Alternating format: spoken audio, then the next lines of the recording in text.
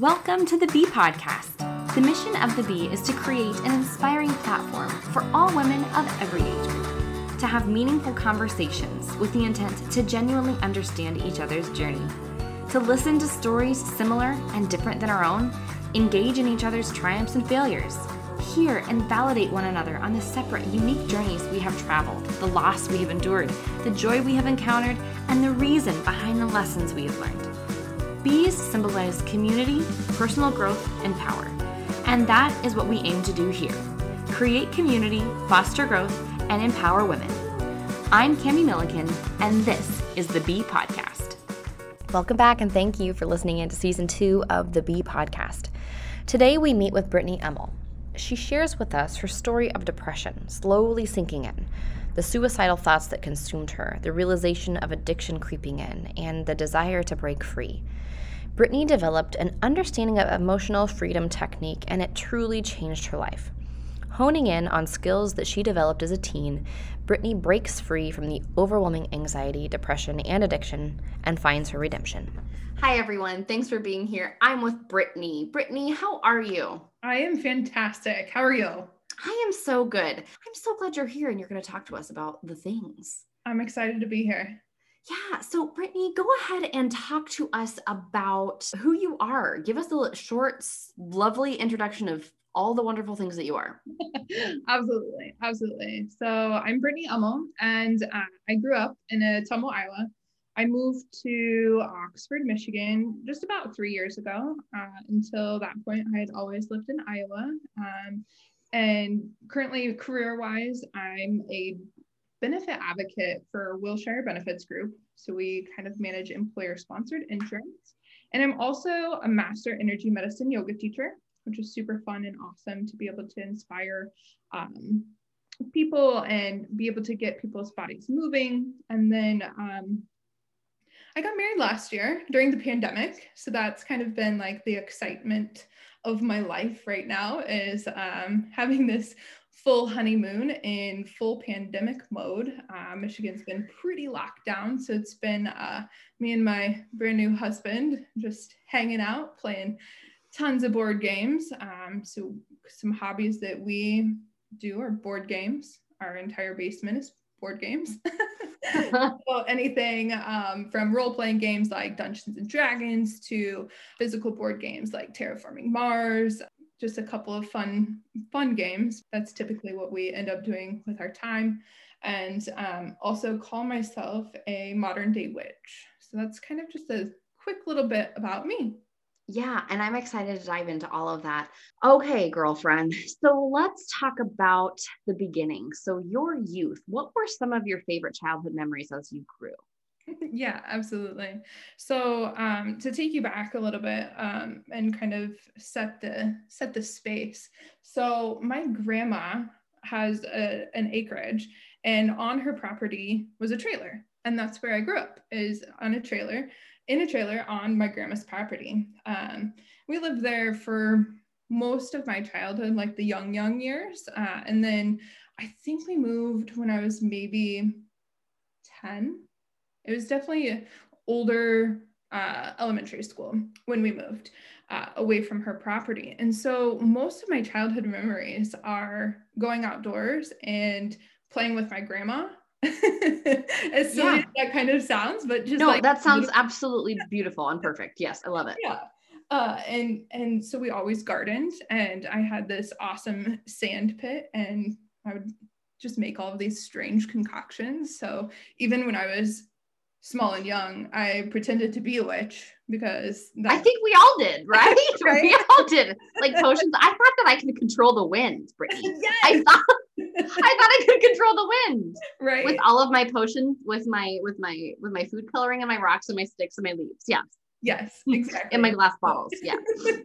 So those are like pretty much my biggest memories are being outside gardening with her, and then taking those flowers and making little concoctions and potions. And then my other like big set of memories from childhood. So my parents divorced when I was 9 months old. So I never knew like my mom and dad together ever. And they always lived in separate towns. And so I would always look forward to going to my dad's house because he always played board games with me. So I loved playing like Monopoly and Payday. Like, so it's funny, like literally my childhood is still who I am today because now I'm still doing all these witchy things and I'm still playing board games all the time. But those are my biggest memories. Yeah. And I love that you have that connection with your grandma, because I'm assuming, I mean, same. I was very close with my paternal grandma, and yeah, she also had a garden, a huge farm, and it was such a huge part of my childhood. And actually, she's the inspiration for creating this podcast. Fun fact. Oh, I love that. Yeah. So, let's talk about, your mother did marry then. So what was life like before that adjustment? So I'll be honest, I don't have like a ton of necessarily memories like before and necessarily like an after. Until I was 7, I was the only child and like literally just at home with my mom, right? There would be like a guy that would come in and out.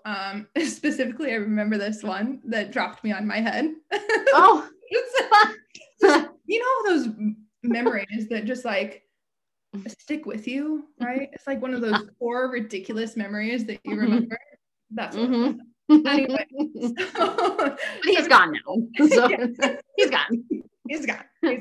But until I was 7, so I was the only child. It was just me and my mom. Great. And then she married at 7 and was pregnant right away. So I immediately that next year had a brother. And then my dad actually remarried the same year.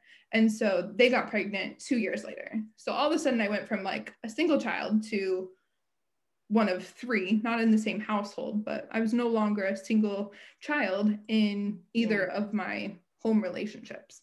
From early memories, I did get along with my stepdad, my ex-stepdad. They've actually since divorced and she's married again. It changed very quickly for you then. So then how did those life experiences that you had, prior to and afterward kind of shape your self-perception? Because things did change so quickly for you. And then, it wasn't just you anymore. Yeah, absolutely. So I don't think I really had any idea in the time frame of like when it was happening of really what was going on. You know what I mean? Like I didn't have any idea what truly was happening. Now that I've done all this self-work, looking back, that's when I believe that kind of that loneliness triggered, because I went from attention to no longer having the attention, right? I became kind of, how to say that? Like I just wasn't the center of attention. Well, you had to share it when you hadn't had to share it for, 7 years, 8 years. I wonder sometimes with kids who, have siblings, like as they're older, they haven't grown up with that like shared attention. So it's difficult to really transition from that. So I feel like that's really understandable. And you know what? Here's the thing. I am the youngest child, Brittni, and I am a big baby. So I just want to apologize on behalf of all the babies of the family, because we demand so much attention. Well, the funny thing is both of my brothers are very much not attention seeking people at all. So it's kind of funny that I have that like perception. So actually like our subconscious beliefs are developed by the age of 7.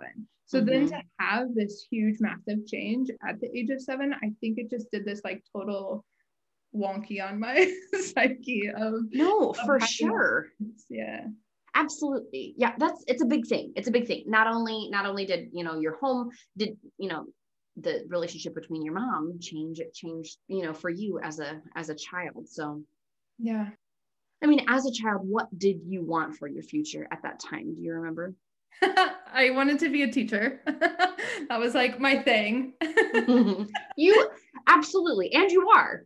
which is ironically like not in the sense that I ever thought I would be, right? Like I imagined like this, like an actual teacher, right? Like a school teacher. And now it's kind of this morphed and a teacher in of its etherical sense of teaching yoga, and which is actually just perfect for the transformation that we're about to go on as we're going to talk here. But I wanted to back up and just really truly answer this question that you just asked about, you know, like how did it kind of morph and shape, and like really where did I see myself for my future, and how this kind of, because it's kind of this ball that just like kept getting bigger here. And I think that age 7 was kind of this catalyst for it. And so life after marriage for my mom. So my mom marries, and family dynamic is great for a while. And then middle school, high school, it becomes volatile. It is a volatile house dynamic of yelling all the time and me escaping multiple times of just going to my closet and just shutting myself in. And I think that it shaped this experience of wanting to escape. So this family dynamic kind of morphed into me wanting to escape. And that kind of set up a scene for the dark days of my life. You know, as you're talking, I'm thinking about seeing you in school, and I remember seeing you, and you were friends with like the sweet, smart girls. I never ever would have thought that this was something that you were, you know, going home to. I mean, it's just a reminder as an educator, you know, to just like love on everyone, no matter how bright and shiny they are.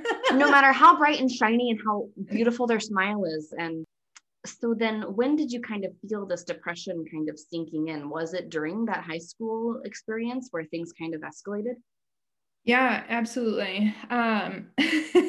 So freshman year of high school was really kind of the beginning of an ultimate kind of shadow that came in, where I started to actually realize that I was in darkness, right? That maybe things weren't really as they should be. There's not really like this specific event or trauma that like really truly happened. It was really just like I said, like this morphic ball that just kept getting bigger and bigger, this like snowball feeling of isolation, and it just kept building up. And it was actually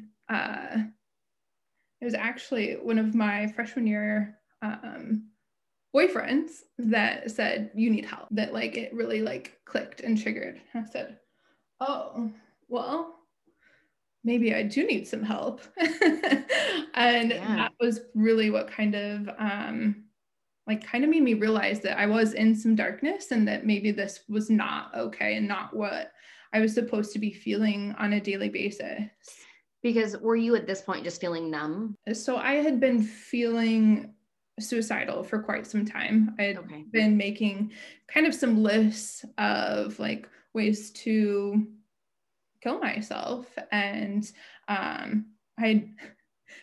I laugh now because it was just comical. So I had tried to take some scissors and cut myself, and it was so painful. I just looked at myself and went, what am I doing? Like, this is silly. And but at the same time, like I wanted it to happen so bad so that I could escape from everything that was happening. And thank goodness that the keys to the gun case were locked up, because I would look for them all the time. Oh my gosh, Brittni. But I couldn't go through with it because I knew that somebody would have to clean it up. So you were thinking, so even in that space, you were thinking of other people. So did this depression that you felt seem to be like a slow burn that just got bigger, or did it kind of already, just kind of engulf you? Yeah, absolutely. It was, I would call it a slow burn for sure. Because it just kept, like the darkness just kept getting deeper and deeper. And then, I don't know if you remember, but our freshman year, we did lose somebody to suicide. And I reached out to somebody close to me and I said, I'm going to end up like that person. And that's when I knew that it was big at that point, right? That I had admitted, oh, wow, no, this is real. Like there's a fine line that you like don't want to admit that you're really going through it. Like there really is something wrong. Like you kind of just escape. I had just escaped. And at that point, it became real. You were aware of how you were feeling at that point? At that point, absolutely. Prior to that, I don't know that I was truly aware. I mean, I think deep down I knew, but at some point that was like that was the trigger point for me of, no, this is real. The way I'm feeling is real. And that's the real repercussions of, because it was all theory until then, right? Until that actually until someone did it. And that was tangible. Yeah.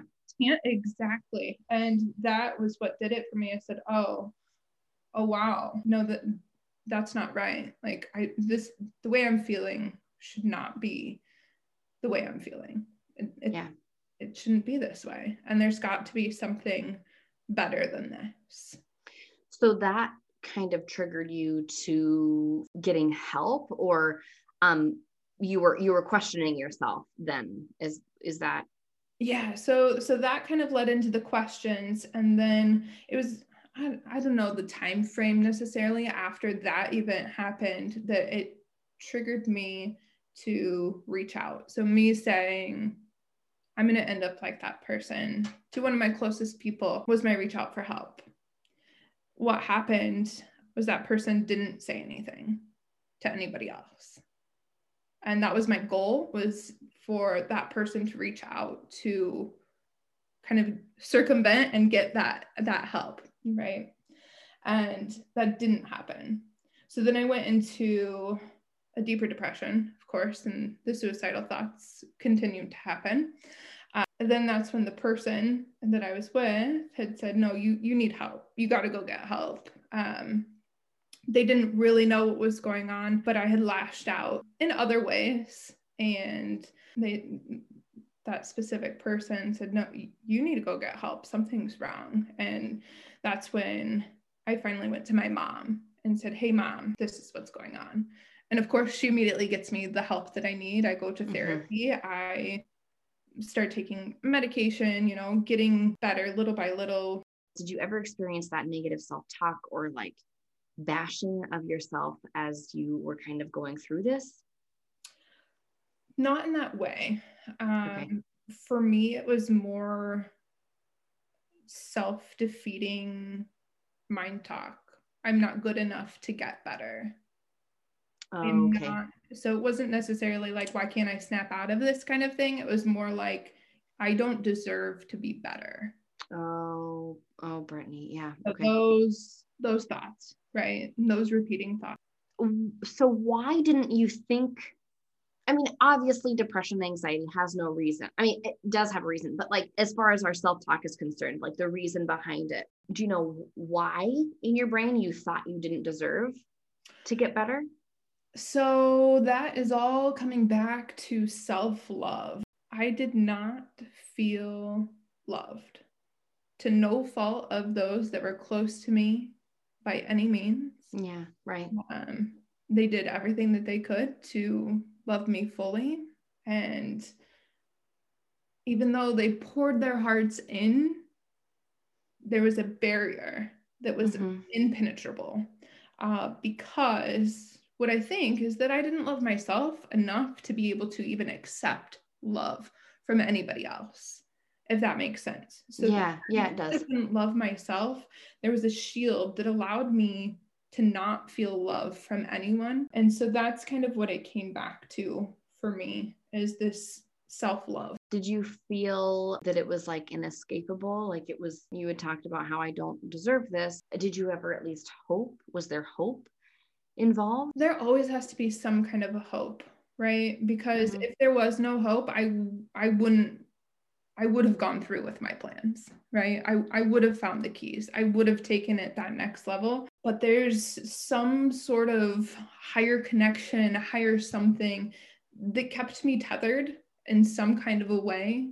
Whether I called it hope in those moments, I don't think I would have ever called it hope, but looking back, I would definitely call it hope. There was something innate within me that said, no, there is something better. There is something more.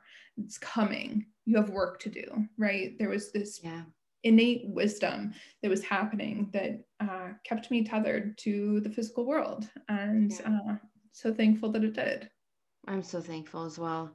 Yeah. I mean, but these are, I mean, heavy things that are so common though. These thoughts and these, I mean, we were just talking about how common all of this is, but how like shameful it is to speak about it, and how, you know, because our society is about how we have everything all together, which is complete bullshit.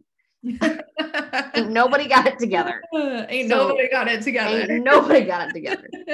So like, I mean, I'm so glad that you're sharing your story, because it is, I think more people are going to find it comforting than not. So then as far as, okay, so you're getting the help that you need because your mom is a total rock star and was like, yep, baby, let's get you what you need. And so she gets you the help that you need. And were you able to identify triggers at that point? Not necessarily, no. And I don't know that I really had necessarily triggers at that point. Now looking back, I can kind of see what the triggers were that kind of really pushed me over the edge to go kind of back down to the shadow place. Yeah. But no, I had no idea what those triggers were. Especially in high school, I had no idea. Even in college, I had no idea. It was not until my final rock bottom that I really was able to even start to look back and see any trend or trigger moments. Yeah.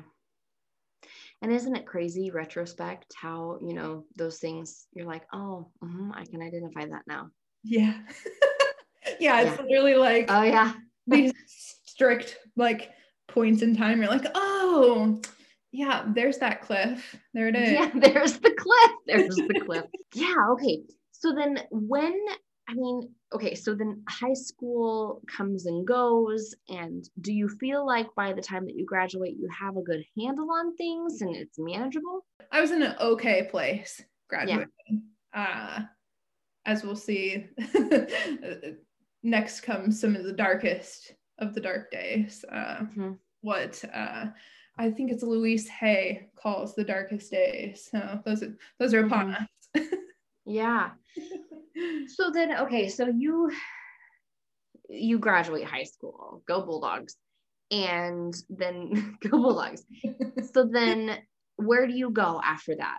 Yeah, so I go to Simpson College. So I said that my parents were divorced. So my dad actually lived in Indianola, Iowa, and Simpson College is in Indianola, Iowa. And my choices were either to go to ISU with my friends or to go to Simpson. I had a better scholarship and I had a place to live, and it felt maybe a little bit more comfortable. So I moved in with my dad sophomore year, not freshman year, because you have to live in the dorms for freshman year in Simpson.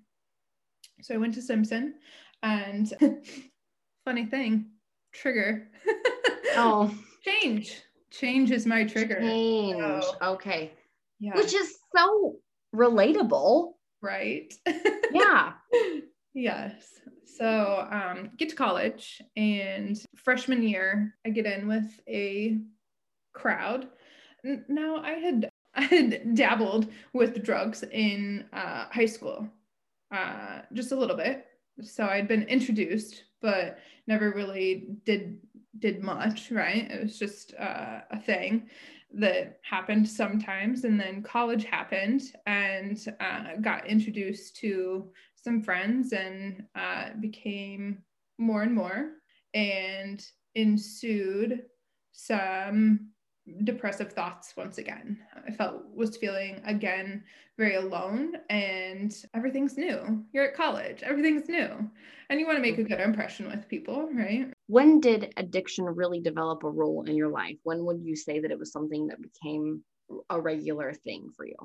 Yeah, absolutely. So addiction really became a part of my life sophomore year of high school, or of college. Sophomore year of college is really when it became an all-consuming thing, right? So would you say that anxiety played a role in that development and the change that you were experiencing and the friendships that you'd made? Did you feel like, I mean, these are the people that I'm friends with, and it might seem overwhelming to create a new friend group, or what did that look like for you?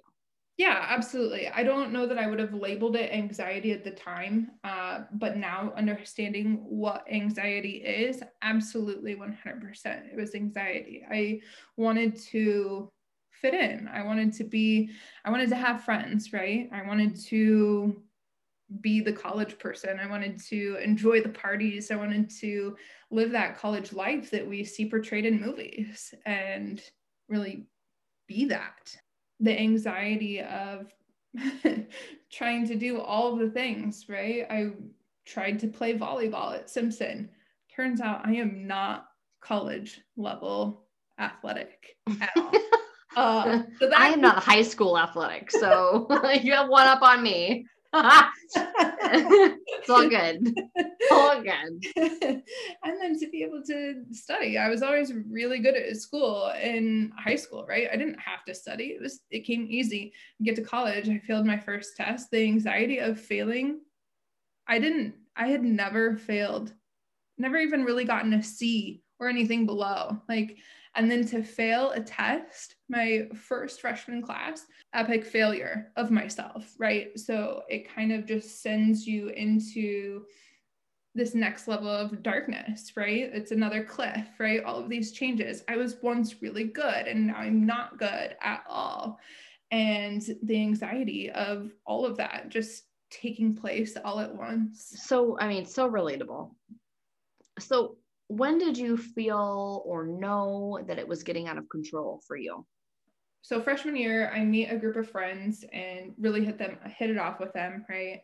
So we're just smoking weed. I mean, it's nothing crazy at this point, but with addictive thought patterns, with addictive behavior patterns that I've always had kind of a subtle underlying for my life, it immediately became a problem. So I was stoned all the day, all the days, every day. Every day, all day, just high. And I know that weed in of itself is not addictive, right? But it's those patterns. It's literally the behavior patterns that get developed along with that. And the people that I was with at the time, they were more of a party group, and they started bringing around pills like Adderall and painkillers like the Oxy and hydrocodone and the benzodiazepines. And that's when the addiction was in full force. So I'm stoned all the time. I'm trying new pills and think the universe that I got sicker than a dog when I took Oxy, because had I not, my life story would be a completely different story, to be honest. Yeah. It would be a completely different story. And so I started taking Adderall a lot, and that's really kind of when it got out of control. Pills got introduced. I remember clearly and distinctly seeing a pill get crushed up and snorted for the first time and thinking to myself, is this really where I'm at in my life? Is this really what's going on? And right, because if you're just swallowing them, it's not as Yes, exactly. I mean, it's like an ibuprofen. Like, right. I got a fever. Exactly. But then you take it to that next level, and it kind of hits you, and you're like, oh, this is where I'm at. Okay. And I think that was kind of the trigger of realizing where I was at in my life and understanding that it's to this level of out of control. Among all of this smoking and drug haze, I started to develop physical pain in my uterus, what later turns out to be endometriosis. Yeah. So I was going through all of this pain, and the drugs were an excuse to escape from that pain, right? Sure. Yep. And so I think that's really what truly snowballed it into what it became, and started doing Adderall all the time. And then you're not really sleeping, you're not really eating. I lost a shit ton of weight. Yeah. I mean, because it's basically meth, right? I mean, right. It's an amphetamine, isn't it? Yeah. Exactly. So then did you find yourself, I mean, as far as your academics were concerned, were you still maintaining? Were you excelling? Were you falling below? What did it look like for you academically? A very high functioning addict. Well, that's good. That's good. I mean, go you. So thank goodness I was sure. smart enough to be able to maintain my grades.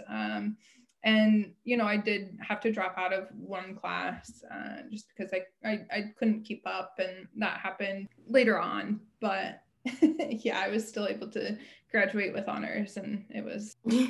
But okay, that also speaks to, I mean, kind of my next question, how you can easily fly under the radar with those who are closest to you. I mean, those people that you're, partying with and like drinking with and doing drugs with, like they know what you're doing, but like those people that you're, were close with or are supposed to be close with, did they have any idea of what was going on? To my knowledge, no. I mean, even to this day, I guess I've never point blank actually asked anybody kind of from that time period of my life, like before that. I'm not very like super close with anybody from high school anymore. And so I never really asked anybody if they ever knew or noticed. I mean, I was obviously living at home with my dad, but he didn't know me before that, right? I didn't live with him on a daily basis. So he didn't know what my personality was before or during or after, right? Like there was no linear connection for him to be able to make. So then when did you become aware that like this is a problem? Because you graduated with it, right? Like you were like you said, high functioning, like I graduated with honors. So sophomore year, so it didn't last. My addiction was not for a super long extended time period. I was trying to think about that earlier today of what year it was. And I think it's either 2010 or 2011. So it was either my sophomore or junior year. It's kind of all a blur. And as you can tell. Right. I also have experienced that. It's kind of a blur. I don't really know. Drugs don't help with the blur. Drugs don't help with the blur. Yeah, absolutely. But there is one defining moment, and I was on Adderall. I looked myself in the mirror, and it was almost this outer body experience. And I looked into my soul is basically what had happened. And there's this voice saying that you're the only one who can save yourself. You're the only one who can save yourself. And I was like looking in this mirror and I'm just crying, right? Because I know that the place that I'm at, I know in that moment, that's my darkest day. Literally. I know it, and I didn't even know at the time, but I knew. And I looked into myself and knew that I was the only one who could save myself. And I'm so thankful for that day. It was my absolute rock bottom. I'd been on a binger, hadn't slept, hadn't eaten, and I have this experience, this spiritual out-of-body experience that triggers a new journey of self-help. When did you become aware of this help? Yeah, absolutely. So this is probably one of my favorite parts of my life. Yeah. So in high school, so I found out about emotional freedom technique in high school, actually. So I'm pretty sure it was freshman year. It couldn't have been freshman year. It was some year. It was some year. Some year. It's all a blur. It all happens so fast.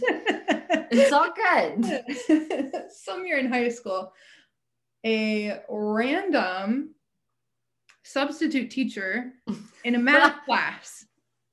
In a math class. One? Who was it? You know, I have no idea who the teacher is. Dang it. We have to contact them. But whoever they are, and if they ever listen to this podcast, I got to just say thank you.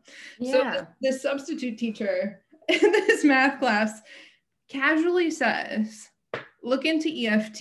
It will change your life. That's it. So I go home. I say, okay, what the hell is this EFT? And I look it up. Emotional freedom technique. So it's basically tapping on meridians, which are energetic pathways of your body to reroute the neurons, the neuropathic, whatever that word is, that neuron word of the brain. Sure. Sounds good to me. Yep. Perfect. So basically rewires you, and it reduces anything that you're feeling, any emotion that you're feeling. So anxiety or loneliness or anger, and it diminishes that. And so this high school substitute teacher changed my life. I can pinpoint the exact moment that my life took a fork. I love that. It's pretty cool. It's yeah, I love that moment of my life. So then what was your first experience with it? How did you know that it worked for you when you tried it? Yeah. Or when did you try it? Yeah. So I remember in my basement, dial-up internet, right? Researching this EFT. Yes, MSN Messenger. Yes. Yeah. Mm-hmm. So I look up this EFT. Basically, there's like this free download that you can get. And so I'm like sitting in the basement, trying it out, trying a couple of things. And I really immediately kind of noticed my anxiety and my like loneliness just kind of dissipating in just a little bit of a way. I said, wow, okay, well, that's pretty cool. And so I don't know if you're familiar with EFT. Maybe I should back up and just kind of talk about what EFT is, emotional freedom technique. Yeah, let's do that. So basically you say something along the lines of, you identify your emotion that you're feeling, and you say, even though I'm having this anxiety, I deeply and completely accept myself.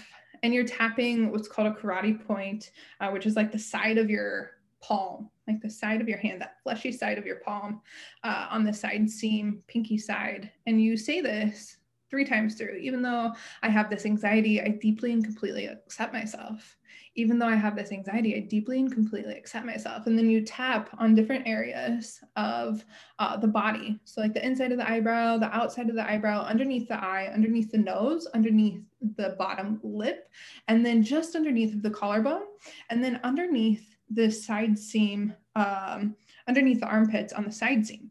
And you kind of go through this until your scale of like 1 to 10, if you started out at 10 and you go down to the lowest number that you can get on that scale. And so I'm doing this and practicing, and my numbers are going lower. And so I'm like, okay, well, maybe this is something. And then I had one defining experience with it where I knew, holy shit, this is something that really truly works. So I don't know if you're familiar with Junior Miss, the Junior Miss competition. Yes. Yeah. I think everybody in Southeast Iowa knows Junior Miss. Right.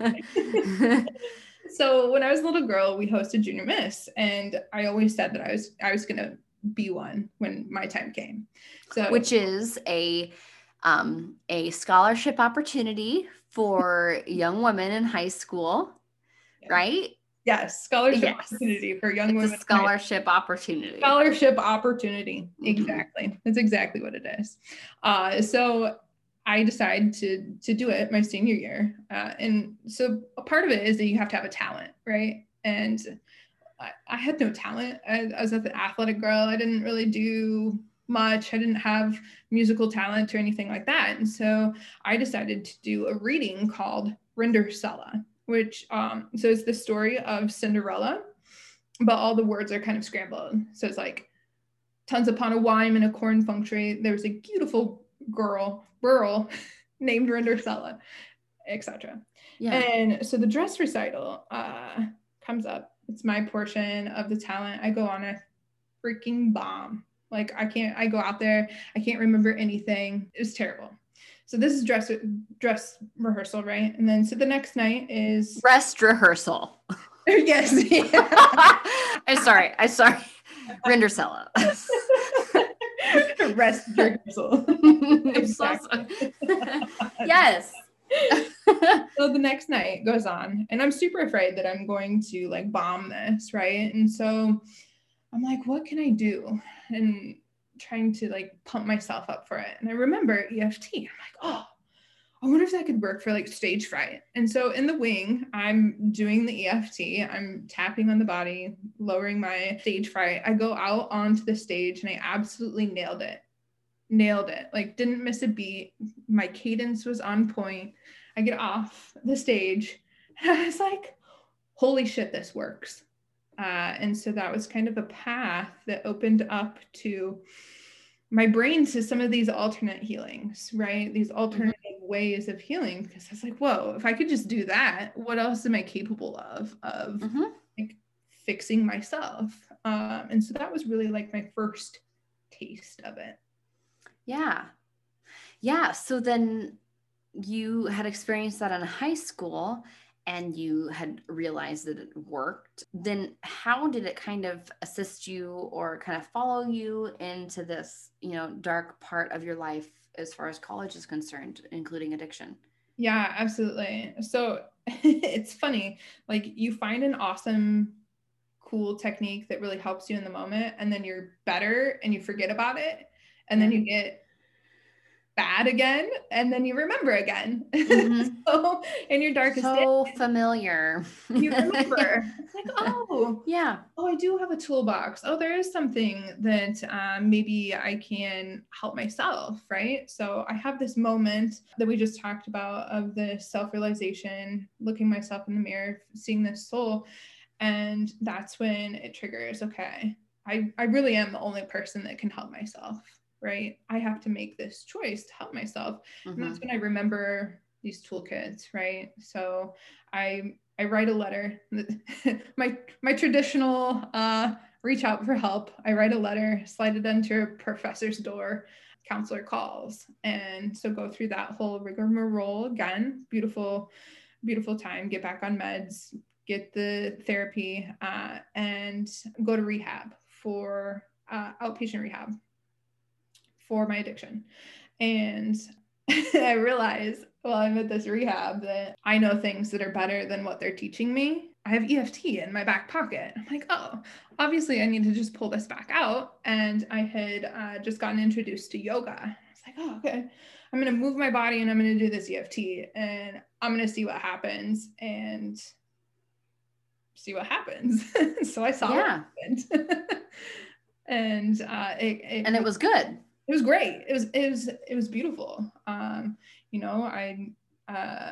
The rehab was good because it kicked me off the drugs, right? And got me cleaned up, cut ties with the people that I was hanging out with, and really just kind of retreated from life to take a moment to check back in and clean up my mind, clean up my body, clean up all the areas of the life. And yeah, which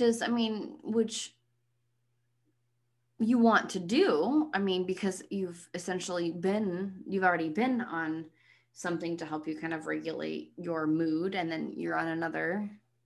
And so did you feel like it was, which I do not want for anyone to like hear this and think like, drugs to regulate your moods are bad. Like I don't want for anyone to think that. But having that in, like you said, in your back pocket, like moving my body, being intentional about my thought processes, And if that can help you, I think that, you know, and allow you to remove yourself from an extra chemical is wonderful. Oh, absolutely. It was, and I definitely agree with your message. I mean, for me, there was a time and place for medication, and I don't know if I could have done it without the medication too, right? Right, you know? right. So there's a time and place for that, absolutely, and it depends on each person's journey. And you know, mine did start out with the medication and the therapy, and then I was able to kind of take it into my own direction with yoga. Started moving and going to these classes, and feeling these happy thoughts. That's the best way I can say it, is happy thoughts. I said, wow, okay, this feels good. And then I was doing my EFT and kind of rewiring my brain once again to kind of get rid of these addictive thoughts, addictive patterns, and changing my life one day at a time. And that's really what it takes, you know, one day at a time. Like literally just taking it one day at a time. Literally one. So then how, for real. So then how would you say that this has changed the way in which you live your life? In every single possible way that it could change has changed. My thought process has changed. My daily living patterns changed. My diet changed. My physical movement of my body changed. The biggest, most profound change that happened was this development of self-love. Mm-hmm. And that's really what happened, is this beautiful awareness that just became more and more prominent every single day, right? It became spiritual. I'd never really had a connection to any sort of God or any sort of religion. We were religious growing up, but I'd never really had a connection to any of the teachings. And then this yoga and EFT really kind of broadened my awareness, my thinking mind into sort of this other realm, this ethereal realm of possibility and emotion. You know, we grow up and we don't talk a lot about emotion, or at least my household definitely didn't talk about emotion. School didn't talk about emotion. And so I didn't really know what to do with emotion. And so it's learning this kind of self-language, this self-love language with my own emotions and body and life that really has changed who I am completely. I'm not the same person that I was when I was in the high school or college. I am the same person as I was when I was a child, which is kind of ironic and fun and cool. Kind of like full circle. Yeah, it is completely full circle, which is, you know, the beauty of it, going back to roots in nature and healing yourself, which is really awesome. You have found EFT and you are practicing yoga, and so specifically, what practices have you taken up or skills that you've honed in order to learn more about yourself? So my first was obviously EFT, and then yoga. That was through college, and then graduated college. And 2016, I actually went to Costa Rica with no intention of becoming a yoga teacher. While in Costa Rica, I was on this permaculture kind of self-discovery walkabout. Went solo traveling for 3 months backpacking in Costa Rica. And that's so cool. Can I just say, I think that's so cool. Yeah, it was pretty, it was life defining, 100%, right? Like it was another fork in the road of where is my life going to go? And I ended up becoming a yoga teacher in Costa Rica. Not my plan by any means. Ended up at a place that was offering a teacher training. I said, sure, why not? And so I became a yoga teacher. And that's really what was the catalyst for a whole bunch of additional learning, right? So I learned about meditation and the power of meditation there. And I learned about this expansive universe, that we're energetic beings living in this energetic world. And it really was just this kickstart for even further self-healing and self-awareness. I found tarot while I was there, tarot readings. One of the gals had a deck.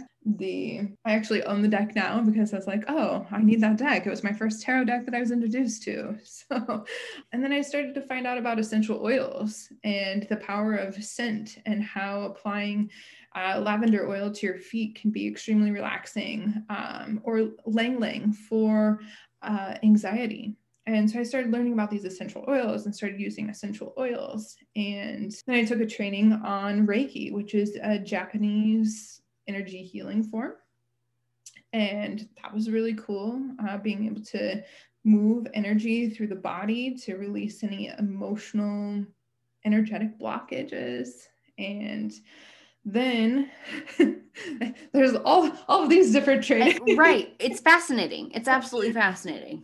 Mm-hmm. Keep going. Right. So then crystals and amethyst and how that can open up your energy to love. And I'm sitting here looking at my altar of all of the different crystals, which is just a small assortment of those that are in my witch's closet over here. And my sage, right? I learned about saging and smudging to kind of rid the negative energies that are surrounding you, those negative thought patterns that are surrounding you. And then to top it all off, in 2018, I find energy medicine yoga. And energy medicine yoga, I went to a free 30-minute class at the yoga studio that I was taking classes at, and now teaching, because I'd become a certified yoga teacher. And she started tapping. She started tapping on the body. And I said, oh, hold up. I need to know all about this. I said, you take this tapping and you put it into yoga? Tell me more. And so I went to the first training and then I fell in love. I said, no, this is amazing. I have to know this. So you're taking energy medicine techniques and putting it into a yoga flow. I have to teach this. I have to share this with the world, because it took two of the things that helped me immensely, right? Yeah, the EFT, right. the tapping, and then the movement of the body, this mindfulness practice. And so in 2020, just last year, I graduated with my master's. So I'm a master energy medicine yoga teacher. I went through a 300-hour training. So now I am a master energy medicine yoga teacher. That's so cool. Yeah, super fun, super cool. And it is constantly a daily journey of learning more, consuming spiritual teachers, consuming information. Yeah, that's where I'm at. Just thinking about how, as we are children, we are really kind of helpless to our situation. We're, and then as we get older, we still have this trauma, but we don't know what to do with it.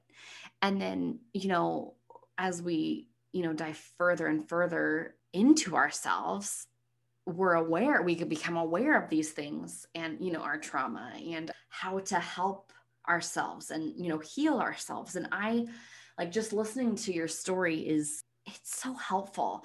Retrospect, I constantly tell my kids about how your world will get bigger. I say that all the time. I'm like, listen, your world will get bigger. I promise. Because, right now, as we're children, our world is so small and it's so hard to see what's out,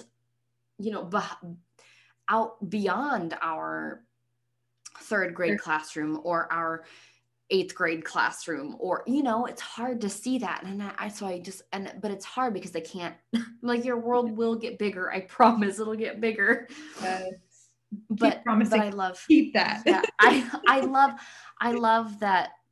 I love that you are an example of how, things can get bigger, and it doesn't always have to feel like it's heavy and crashing down. And sometimes, and it will sometimes, but here are some tools in order to help with that, Absolutely. Exactly. Yeah. Because we do feel so helpless. Every single one of us does at some point in our journey. So then who are your support people? My mom. It's just my mom. At the end of the day, that's who it is. It's my mom. Yeah. Yeah. She's really the only person that I really confided in, that I really went to, that was there with me every step of the way. You know, and then my dad kind of in college, they helped me with the addiction piece of it. But again, it was my mom, right? It was really my mom driving all of that at the end of the day. And moms are the best. yeah. Oof. You don't know it when you're in high school and you're fighting every day. And then you're like, oh yeah. And I got a beautiful present this year from my mom. She's moving to Michigan. I have not lived near my mom since 2012. So, oh my gosh, what a gift. Yeah, best gift ever. So I'm stoked. Is she going to move to Oxford? She's going to move to Oxford. That house fell through, but she will be a solid 26 minutes away from me now. Hey, listen, 26 is better than hours. So yes. That's I'm awesome. super stoked for that. She'll be moving in February. Well, I don't know when this will come out on air, but she's moving in February. That's fantastic. Oh, good. Do you find it easier to reach out to people? Yeah, so that's a good question. I'm in a place that I reach myself for help, right? It's never gotten so bad that I've had to reach out for help ever again after those two really big, massive kind of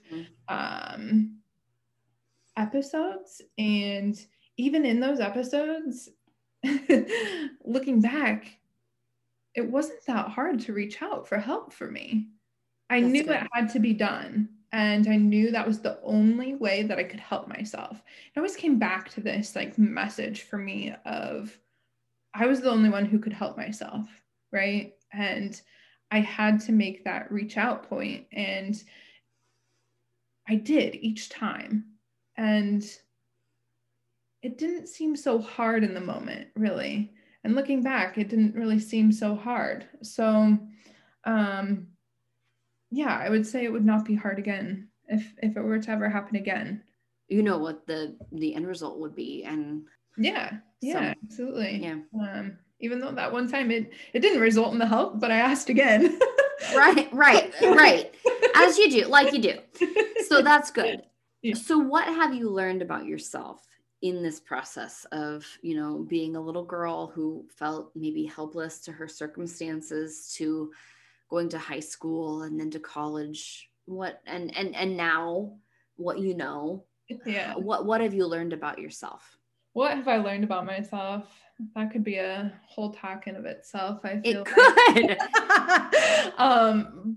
But overarching, what I've learned about myself is that I am worth loving. It's important to love myself.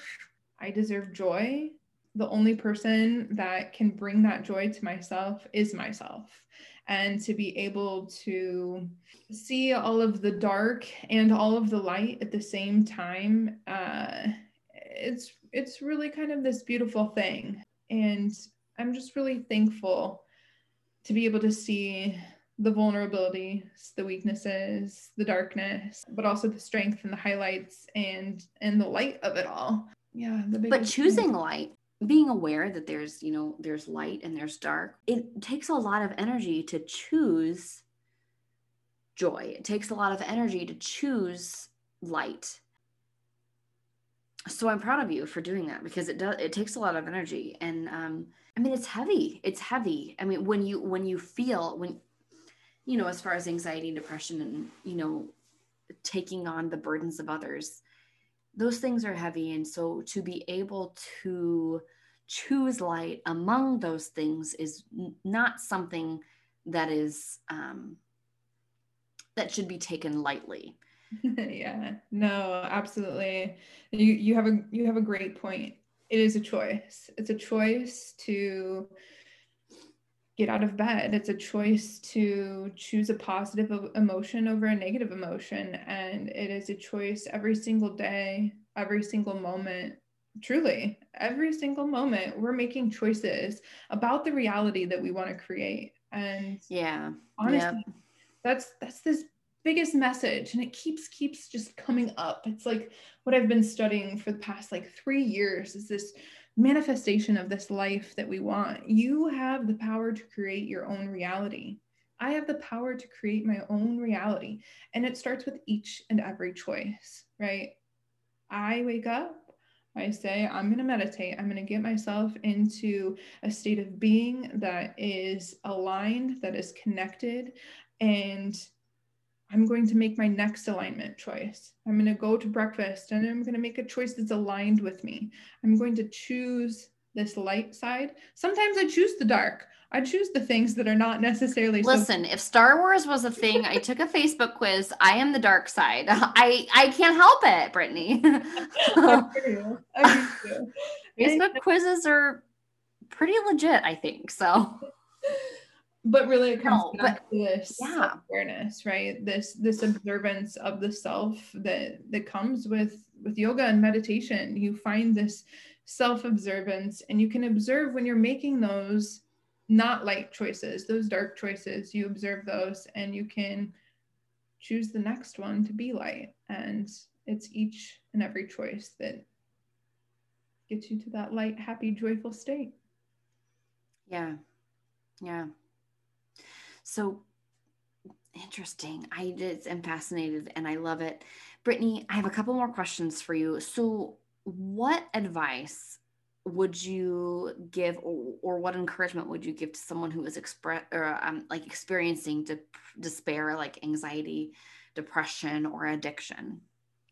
I am going to preface these answers that I am not a healthcare professional. And my next piece of advice could not be advice that is good for some people, but maybe it will be good for some. My message is maybe going to come off harsh or maybe a little brutal, but it's the message that saved me. Only you can save you. Only you can save you. You have to make the choice to get better.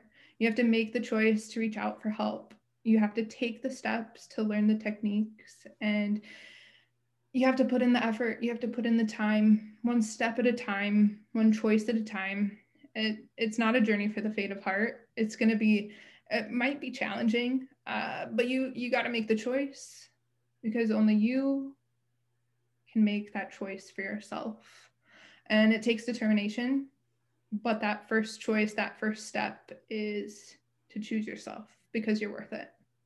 Well, and truly, no one knows what you're struggling with. I mean, knowing you, and granted, not being terribly close with you, but knowing you and seeing you and thinking, like, gosh, she's just a doll, and she's so smart, and she seems so happy, and not knowing. I mean, you are the only one that knows what you struggle with. You are the only one that knows the demons that you fight. So then, Brittni, what advice or encouragement would you give to those who are support people for those who are suffering? Like, what advice would you give to your mom or your husband, per se?